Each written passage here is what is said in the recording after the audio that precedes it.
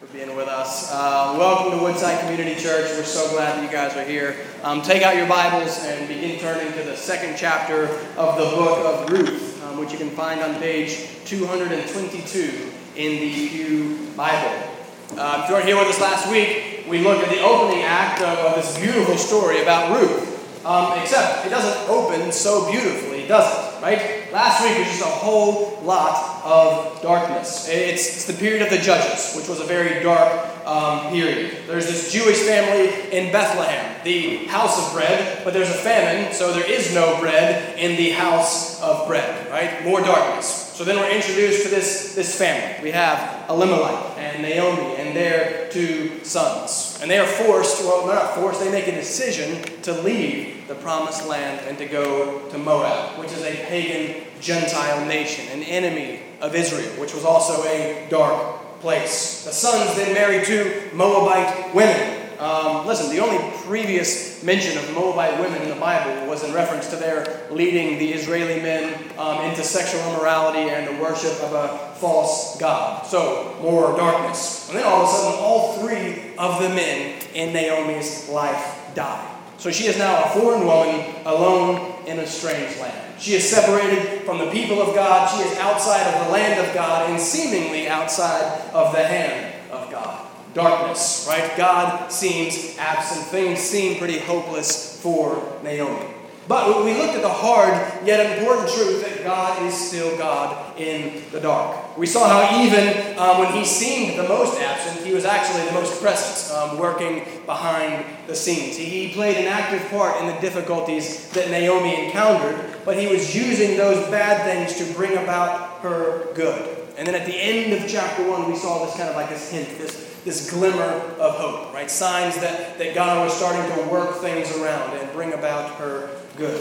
Well, first, God saved the Moabite woman, Ruth. He converted her. He brought her from death to life. She confessed, "Your people shall be my people, and your God, my God." Right? That is covenant language. That is salvation. And he calls Ruth to commit herself, to bind herself to Naomi. So though Naomi felt alone, she actually was not at all. And then, as we finished, we saw that God brought an end to the famine. Bethlehem, the house of bread, once again had bread. So Naomi and Ruth come back home right at the beginning of barley harvest. So the chapter starts with famine and a departure, and it ends with harvest and a return. Right? So there seems to be some hope. And that brings us to chapter 2. Where we're going to see what happens next as a new character is introduced to our story, Boaz. Right? And this is why most people love the book of Ruth. Ruth and Boaz are just really commendable and impressive characters. And their story is a romantic one, right? People love romance stories, right? This is a love story. But again, we want to emphasize that there's a whole lot more going on here than just the relationship between Ruth and Boaz. Yes, we want to look at them, we want to look at what happens to them, but this story was recorded and preserved for us. Right? There are important, timeless theological truths in this chapter that apply to all of us. Right? So what I want us to do is we're going to put ourselves in the shoes of Ruth and Naomi. Right? We're going to take their spot, and then we're going to look at Boaz as a type of Christ. Right? What Boaz does for Ruth in this story is a hint. It is a shadow, a picture of what God has done for us in Jesus Christ. Right? So there's three things that we're going to do. We're first going to see their problem and our problem, right, which is poverty, their financial poverty and our spiritual poverty. And then we're going to see God's solution. He provides four things through Boaz in this story: provision, presence, protection, and purchase. And then we're going to close by looking at how we need to respond to that, as the choir just sung there in the praise song, right? We respond in praise, as Naomi responds at the end of the story, right? So, our poverty, God's solution, and then our response, right? So look down at Ruth chapter 2. We're going to read the whole chapter. It's a little long, but it's a good story. Starting in verse 1, you can follow along as I read. This is the word of the Lord. Now Naomi had a relative of her husband's, a worthy man of the clan of Elimelech, whose name was Boaz. And Ruth, the Moabite, said to Naomi, "Let me go to the field and glean among the ears of grain after him in whose sight I shall find favor." And she said to her, "Go, my daughter." So she set out and went and gleaned in the field after the reapers, and she happened to come to the part of the field belonging to Boaz, who was of the clan of Elimelech. And behold, Boaz came from Bethlehem, and he said to the reapers, "The Lord be with you." And they answered, "The Lord bless you." Then Boaz said to his young man who was in charge of the reapers, "Whose young woman is this?" And the servant who was in charge of the reapers answered, "She is the young Moabite woman who came back with Naomi from the country of Moab." She said, "Please let me glean and gather among the sheaves after the reapers." So she came, and she has continued from early morning until now, except for a short rest. Well, then Boaz said to Ruth, "Now listen, my daughter, do not go to glean another field or leave this one, but keep close to my young women. Let your eyes be on the field that they are reaping, and go after them. Have I not charged the young men not to touch you? And when you are thirsty, go to the vessels and drink what the young men have drawn." Then she fell on her face, bowing to the ground, and said to him, "Why have I found favor in your eyes, that you should take notice of me, since I am a foreigner?" But Boaz answered her, "All that you have done for your mother-in-law, since the death of your husband, has been fully told to me, and how you left your father and mother and your native land, and came to a people that you did not know before. The Lord repay you for what you have done, and a full reward be given you by the Lord, the God of Israel, under whose wings you have come to take refuge." Then she said, "I have found favor in your eyes, my Lord, for you have comforted me and spoken kindly to your servant, though I am not one of your servants." And at mealtime Boaz said to her, "Come here and eat some bread and dip your morsel in the wine." So she set beside the reapers, and he passed to her roasted grain. And she ate until she was satisfied, and she had some left over. When she rose to glean, Boaz instructed his young men, saying, "Let her glean even among the sheaves, and do not reproach her. And also pull out some from the bundles for her, and leave it for her to glean, and do not rebuke her." So she gleaned in the field until evening. Then she beat out what she had gleaned, and it was about an ephah of barley. And she took it up and went into the city. Her mother-in-law saw what she had gleaned. She also brought out and gave her what food she had left over after being satisfied. And her mother-in-law said to her, "Where did you glean today, and where have you worked? Blessed be the man who took notice of you." So she told her mother-in-law, in whom she had worked, and said, "The man's name with whom I work today is Boaz." And Naomi said to her daughter-in-law, "May he be blessed by the Lord, whose kindness has not forsaken the living or the dead." Naomi also said to her, "The man is a close relative of ours, one of our redeemers." And Ruth the Moabite said, "Besides, he said to me, 'You shall keep close by my young men until they have finished all my harvest.'" And Naomi said to her daughter-in-law, "It is good, my daughter, that you go out with his young women, lest in another field you be assaulted." So she kept close to the young women of Boaz, gleaning until the end of the barley and wheat harvest, and she lived with her mother-in-law. All right, let's begin with a word of prayer. Father, we thank you for your word. We thank you for the opportunity to gather together and worship you and to sit under the preaching of your word. Lord, Father, I pray that you would speak right now in this time.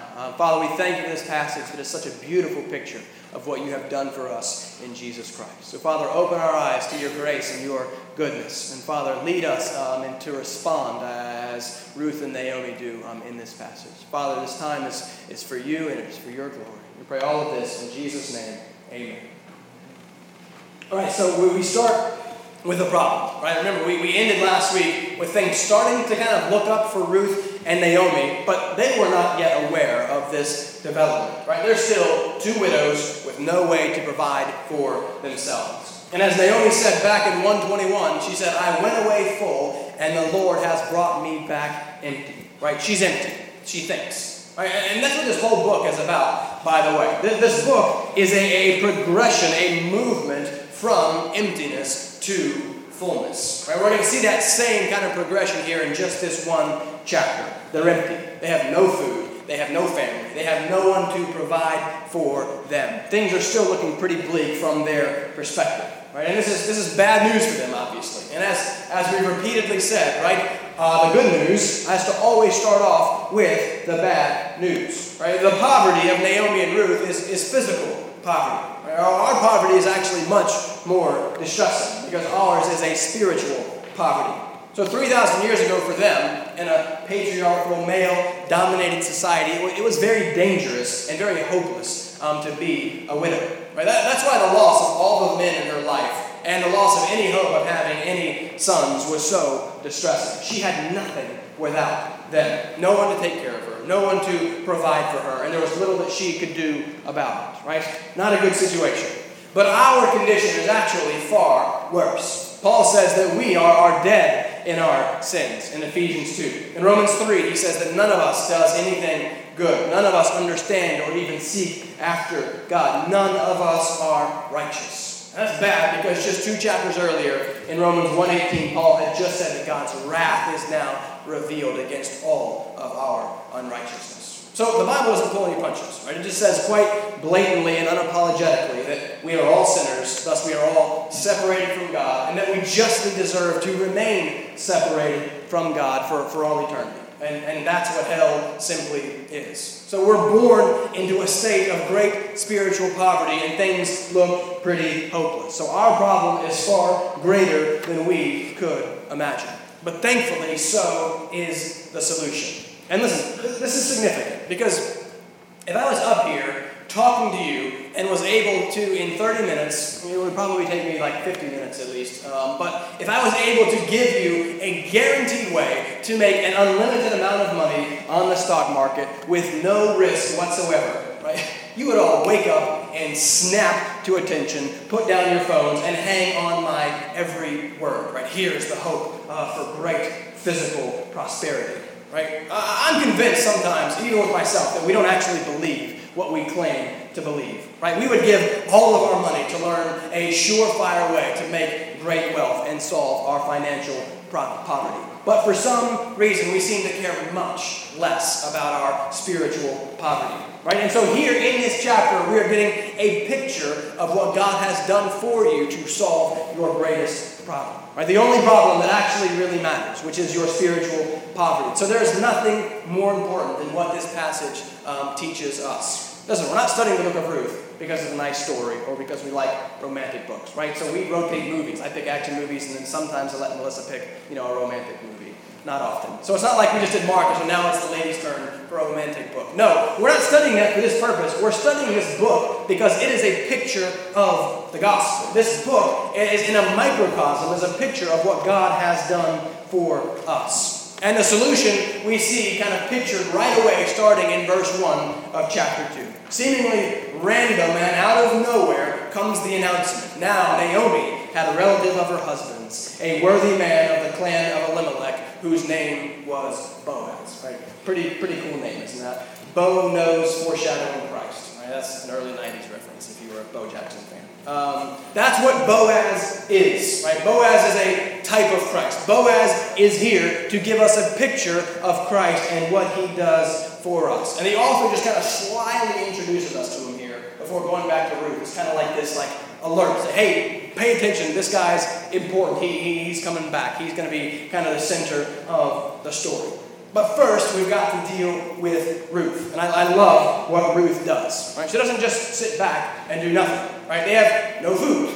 How are they going to eat? How are they going to provide for themselves? So she just leaps right into action, and she heads out into the fields. And here's where we see the first thing that God does for his people. Provision. God provides for his people.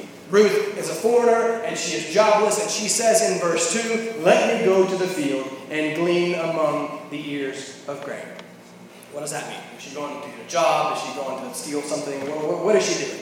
No, she's going to glean, which is basically like kind of the ancient welfare system in Israel, except it's a whole lot better than our welfare system. Right? When we think welfare, we think we just give people checks, and it actually ends up not really helping at all and just exacerbating the problem.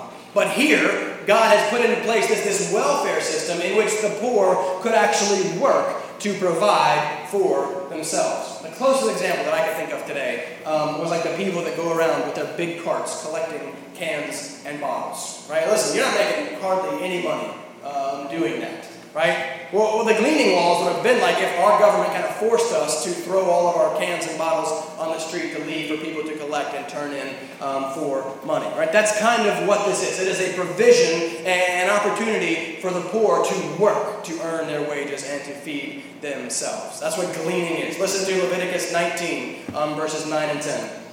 God says, "When you reap the harvest of your land, you shall not reap your field right up to its edge, neither shall you gather the gleanings after your harvest, and you shall not strip your vineyard bare, neither shall you gather the fallen grapes of your vineyard. You shall leave them for the poor and for the sojourner. I am the Lord your God." Right, so it was a law that if you had a field, you owned it, it was yours. You didn't glean you didn't harvest the whole thing. Right? You left the edges for the poor to come, and you left kind of some stuff behind for them to gather and work and to supply themselves. Right? So this is God's law. Right? God required that this was done. He wrote into his system a law of provision for the poor. Why? Well, because God cares for the helpless. I love Deuteronomy 10, verses 17 through 19, and this crazy juxtaposition we get. It starts off very grand, like the Lord your God is God of gods and Lord of lords. He is the great, the mighty, and the awesome God. Right? That's really impressive. But then the next thing that it says, he executes justice for the fatherless and the widow, and he loves the sojourner, giving him food and clothing. Here's this great and awesome and almighty God, and here's how he displays that in the love for the poor and the widow and the alien. So just the very fact that Ruth has this opportunity to go and glean, to provide food for her and Naomi, is actually provision from God. Right? He is providing for and taking care of his people. Listen, he could have miraculously just dropped food from the sky as he did with the Israelites in Egypt. But God generally works through means, right? He puts systems in place to provide for the poor. And he also generally works to provide for his people through his people, right? And that brings us to Boaz. Ruth goes out to glean, but look at the end of verse 3. It was actually kind of humorous what the author's doing here. And she happened to come to the part of the field belonging to Boaz. Well, the Hebrew literally reads like her chance, or as we would say, as luck would happen. Right? It's kind of a joke. The author's being a little bit funny. In this book that is specifically about the secret providence of God that is behind all things, the author here is having a little fun. He's trying to get your attention. Man, she was really lucky to end up in the field of Boaz, right? But again, as we go, right, it becomes abundantly clear that luck had nothing to do with it. Right? Sometimes, you're playing a board game, like Monopoly or Risk, and someone's like, "Oh, that was a really lucky roll of the dice." But Proverbs 16:33 in one translation actually says, "We may throw the dice, but the Lord determines how they fall." Right? So when you land on that hotel boardwalk, right, it was actually determined before time that that's where you were going to be. Right? There is no luck. There is no chance. Right? Ruth ended up in Boaz's field because God wanted Ruth to end up in Boaz's field. So Ruth is out there working, and in verse 4, Boaz finally kind of grandly enters onto the stage, and he seems to be pretty impressive.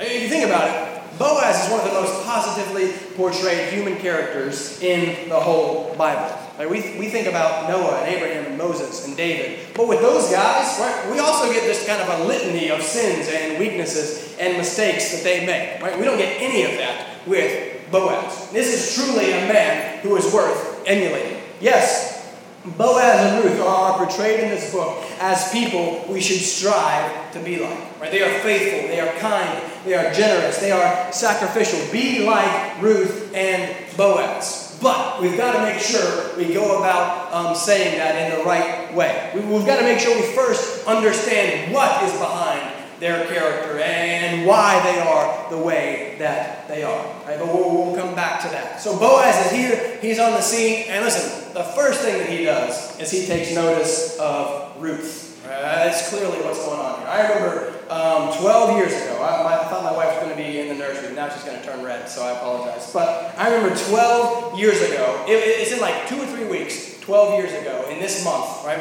My first class, my first semester at Carolina, this big 400-person intro to American history class, right? That was my major. And I remember seeing that red hair on that one of those first days and be like, "Oh, man, I like that red hair." But I was like 18. I looked like I was 12. So I just sat in the back, and she was way out of my league. No hope whatsoever. But I just kind of logged it away back there. Right? But then, very providentially, 6 years later, I would again see her across the giant church that we were both attending. And this time I took the Boaz approach. I was with a friend, Iola, and I said, "Hey man, whose woman is this over here?" And I asked her, who is this? And then with the wonders of Facebook stalking, I tracked her down, I asked her out, and the rest of it is history. But sadly, for her, I am much less impressive than Boaz. But listen, there's clearly something brewing here, right? All of a sudden, his focus is solely on Ruth. This woman is a foreigner.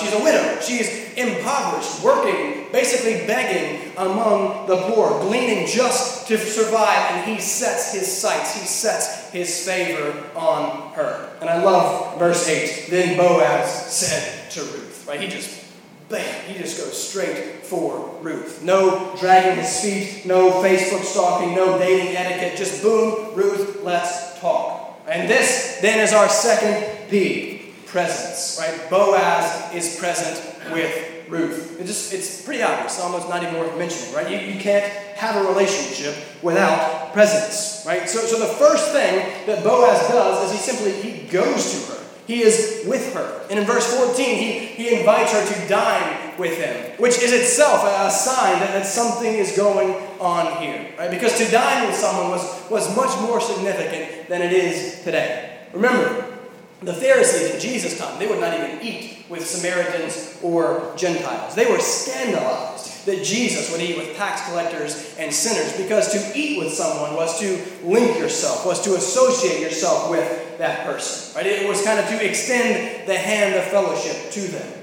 Gleaners did not eat with the owners of the field. Yet here Ruth finds herself at Boaz's table.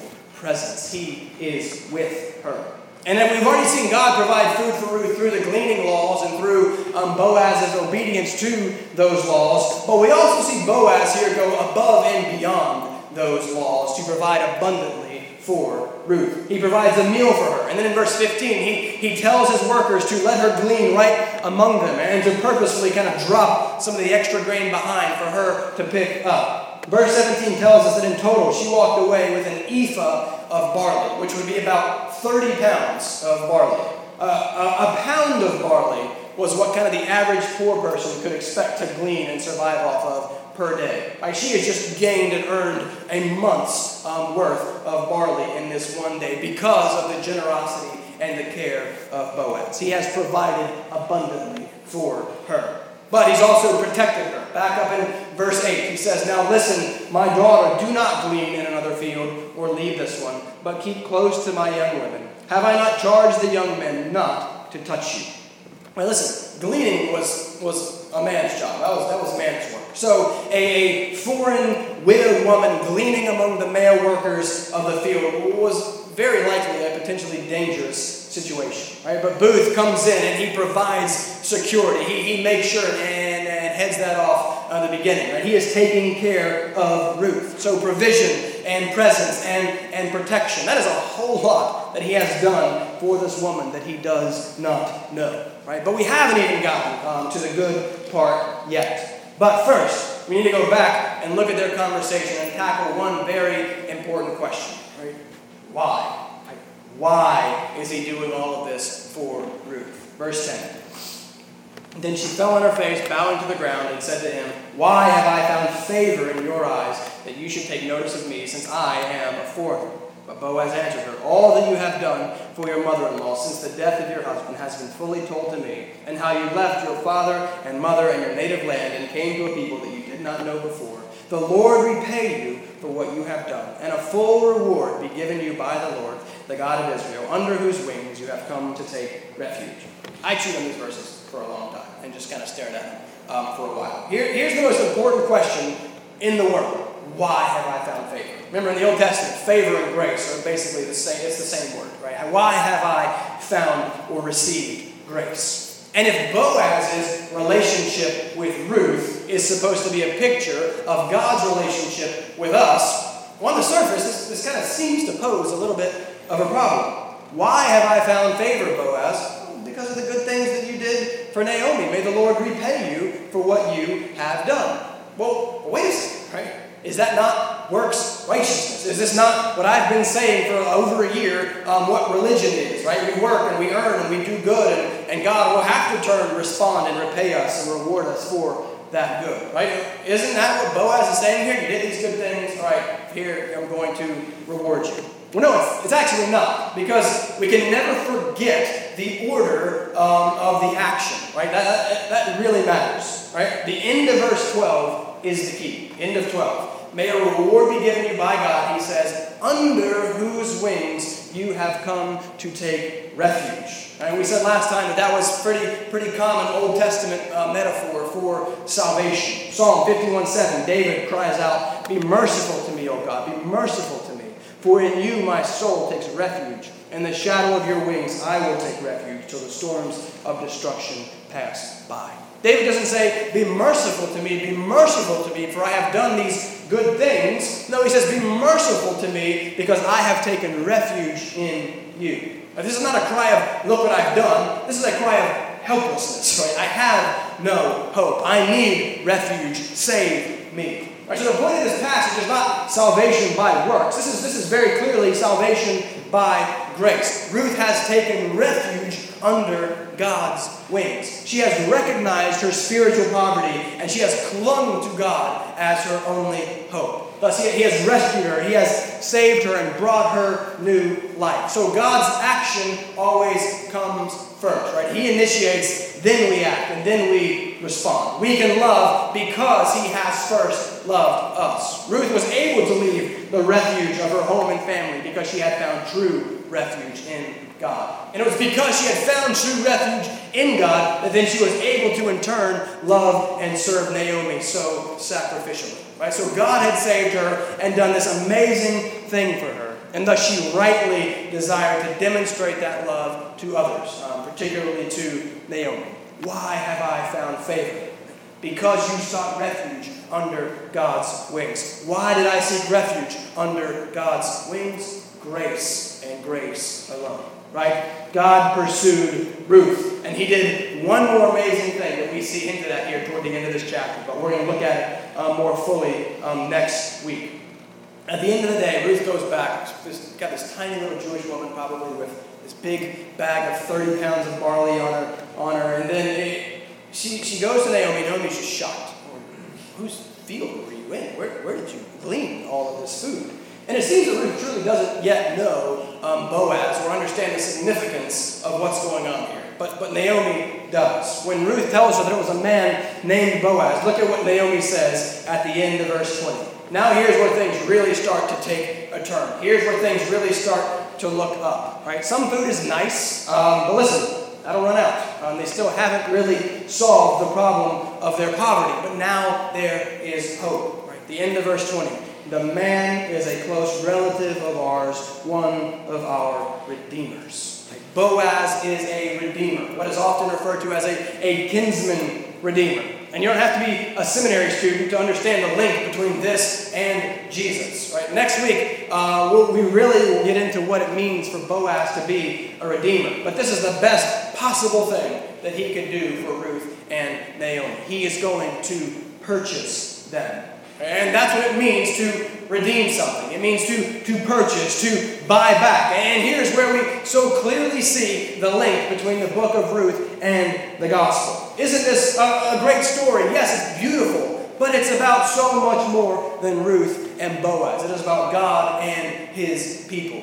We are the ones with the poverty problem. But isn't the solution, right, that God gives a hint of through Boaz so amazing? This is what he has done for us in this one little chapter in an infinitely bigger way. He provides for us, right? Boaz provided physical sustenance, and in effect, he saved their physical lives.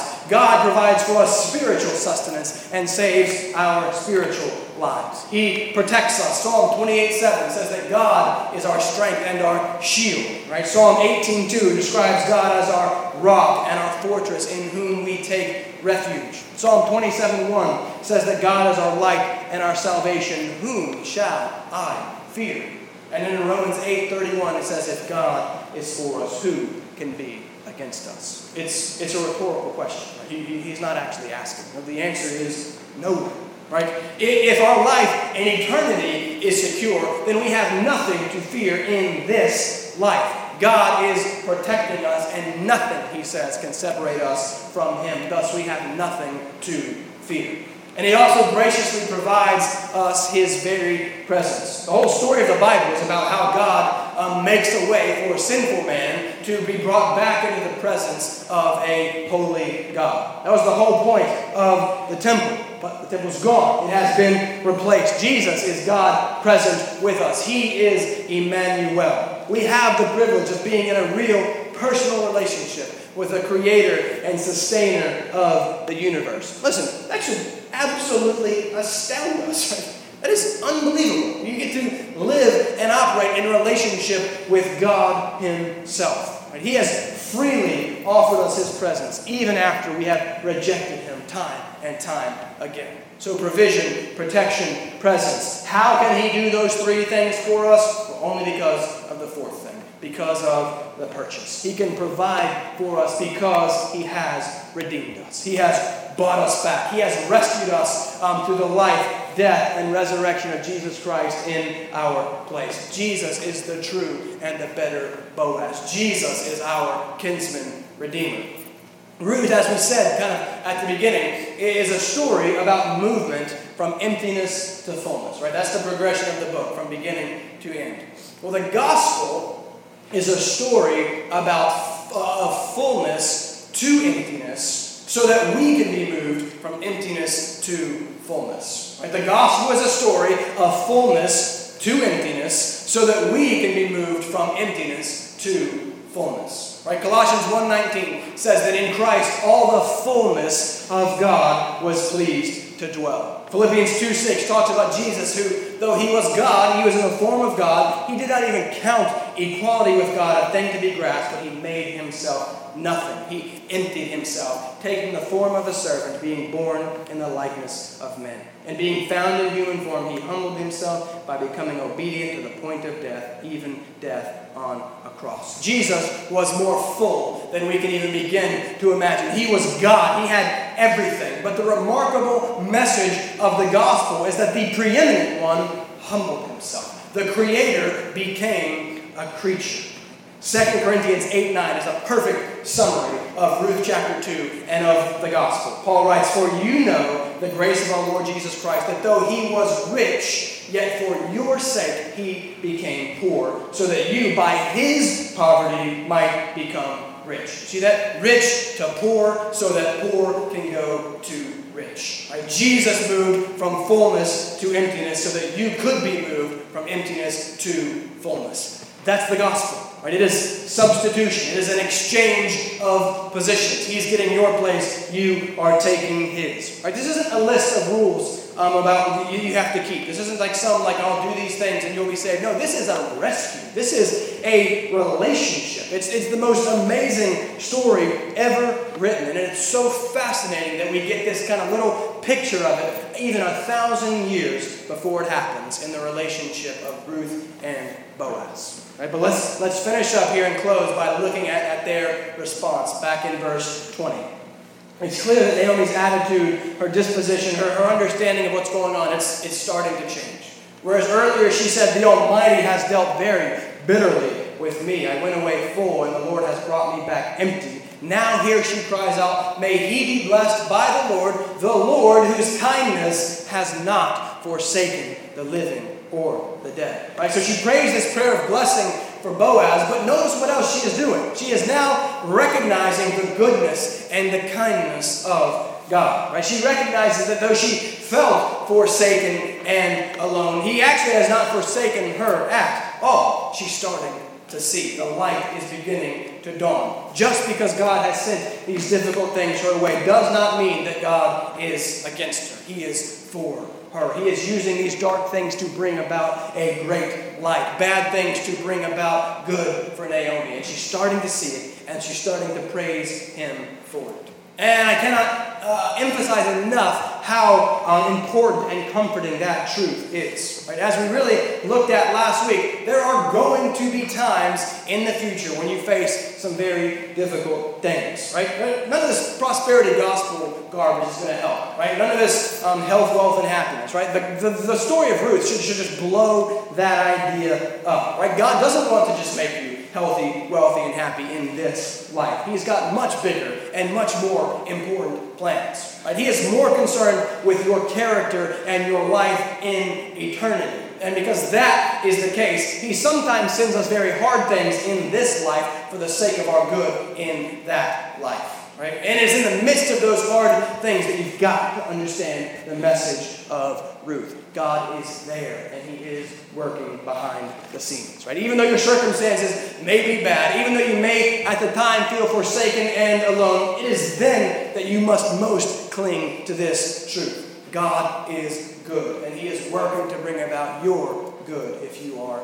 His. He is most concerned with providing a solution to the one problem that we have that really matters, our spiritual poverty. He provides for us. He protects us. He is present with us. He pursues us, and He purchases us. Right? Philippians 4:19 says, "And my God will supply every need of yours according to His riches in glory in Christ Jesus." Do you believe that?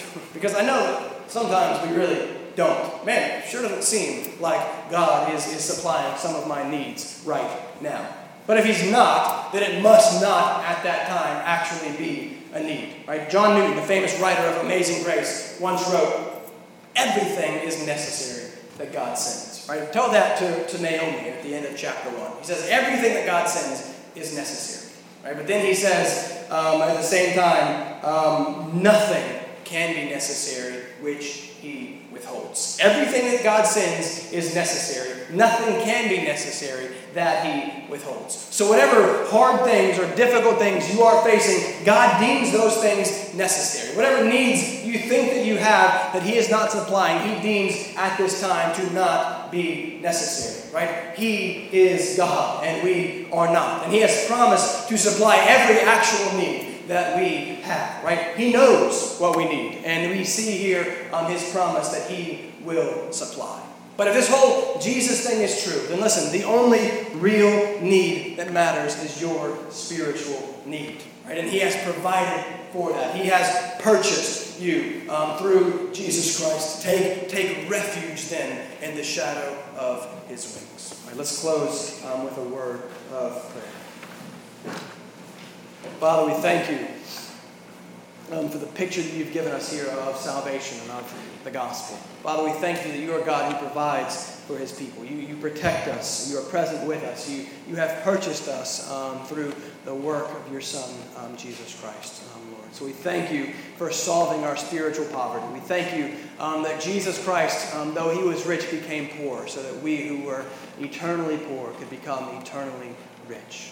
Lord, You have provided over and abundantly for our needs, Lord. So we thank You for that. Father, I pray that those truths would sink in and they would shape and they would form us, and it would be like Ruth, that when she experienced the grace and the mercy of God, her desire then was to turn around and to share that grace and mercy with others, particularly Naomi. Father, I pray that because of what You have done for us, we would then go out and do likewise for others. Father, that we would want to serve and love them because You have so served and loved us through Jesus. So, Father, we thank You for the good news. We thank You for the gospel in Jesus Christ. It's in His name that we pray. Amen.